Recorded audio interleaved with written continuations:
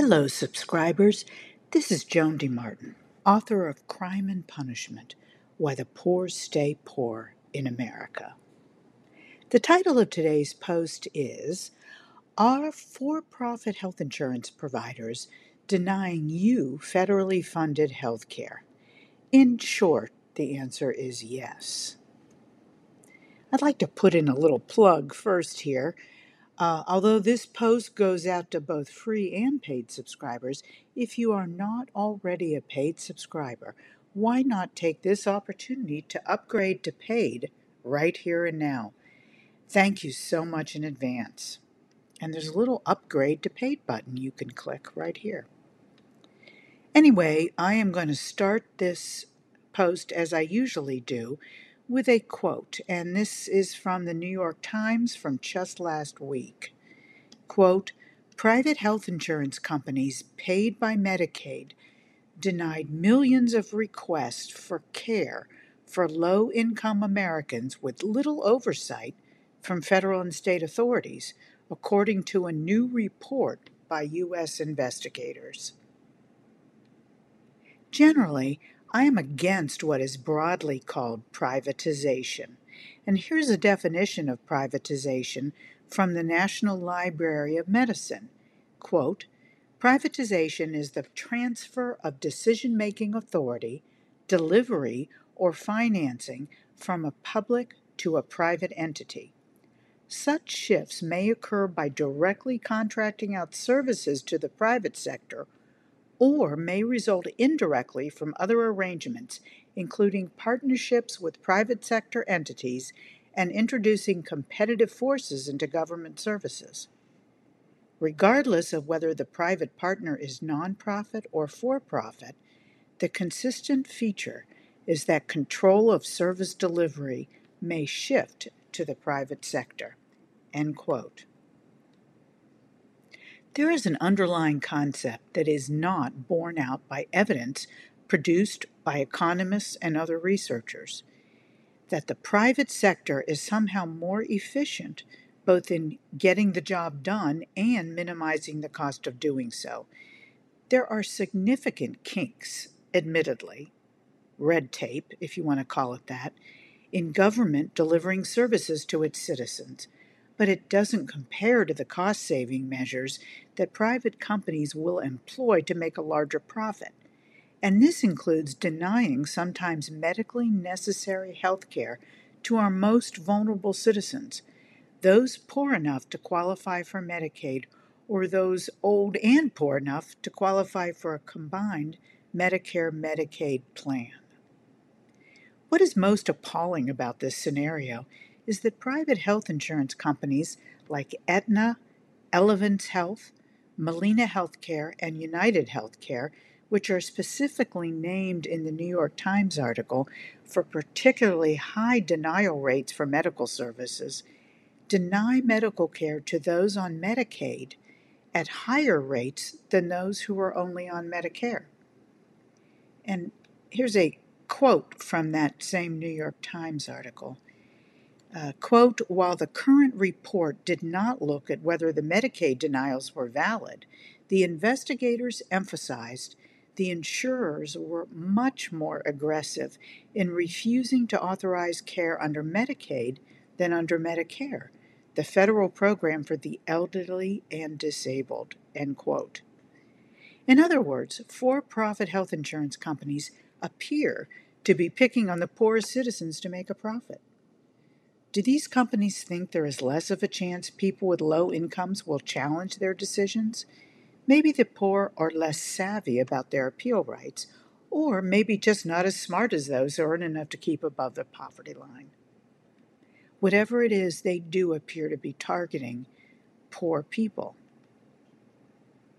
Although there are several factors that contributed to the trend toward privatization of government services in the last few decades, President Reagan's early 1980s mantra against big government accelerated the push as a way to cut government spending. And this is a quote from the Harvard Business Review written in 1991, Quote, privatization was a central piece of the Reagan administration's efforts to reduce the size of government and balance the budget, end quote. And I've included a YouTube video of former President Reagan speaking those exact words. Government is not a solution to our problem. Government is the problem. Well, I beg to differ, and so do an increasing number of scholars, scientists, and elected officials. During the pandemic, with the influx of government programs and money to implement them, including the American Rescue Plan Act, passed in March 2021, which pumped $1.9 trillion into the economy, those studying public policy and the majority of the American people saw the immediate benefits of direct financial aid from the federal government. The trend of direct government investment to improve the lives of its citizens, others may call it big government, deficit or wasteful spending, or even laughably communism and or socialism, continued with the passage of the Inflation Reduction Act in 2022, which directed an additional $1.2 trillion over 10 years in investments in renewable energy, including tax credits, stepped up IRS enforcement, and upgraded infrastructure, among other needed programs, with an expected return, though, of $739 billion from increased taxes and other revenue-generating measures. Currently, in the United States, Medicaid covers approximately 87 million people. And providing a chart here that's courtesy of the Kaiser Family Foundation from June of this year. And this is how the Medicaid coverage breaks down in our country. 1 in 6 adults ages 19 to 64 are covered by Medicaid. So are 2 in 5 children, 5 in 8 nursing home residents, 1 in 6 Medicare beneficiaries, and 1 in 3 people with disabilities. Yet, in a Kaiser Foundation Family Survey from 2023, nearly 60% of insured adults questioned reported problems with their health insurance plans, including unexpected costs and denial of coverage. As a result, many insured adults went without medical care, and most importantly, 15% reported a decline in their overall health. Private insurers, which contract with state Medicare and Medicaid to provide health insurance, are subject to both their contractual agreements with the state and federal, their contractual agreements with the state and federal regulations, but it appears there should be more direct oversight of compliance. I can tell you from firsthand experience, at least some private health insurers simply do not comply with the requirements of their state contracts and or federal and state law. And as to efficiency and cost savings, private for-profit health insurance companies do not contract with the state for free.